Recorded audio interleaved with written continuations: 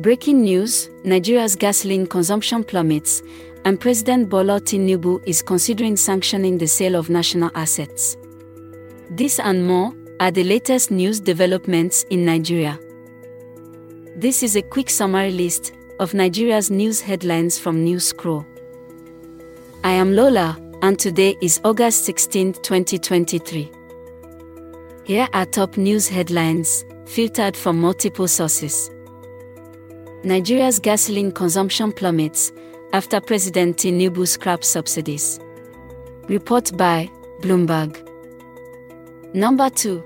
The federal government has filed a fresh 20-count charge against the suspended governor of the CBN, Godwin Emefiele, before an Abuja High Court.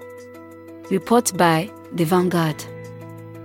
Our final 3 headlines are as reported by Africanews, Legit NG, and Independent NG. Number 3. Nigerians are currently adapting to the escalating living expenses.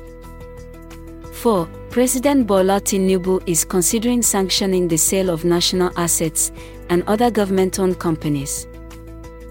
5. The Dutch economy has entered a recession as it shrank 0.3% on a quarterly basis in the second quarter, a first estimate published by Statistics Netherlands.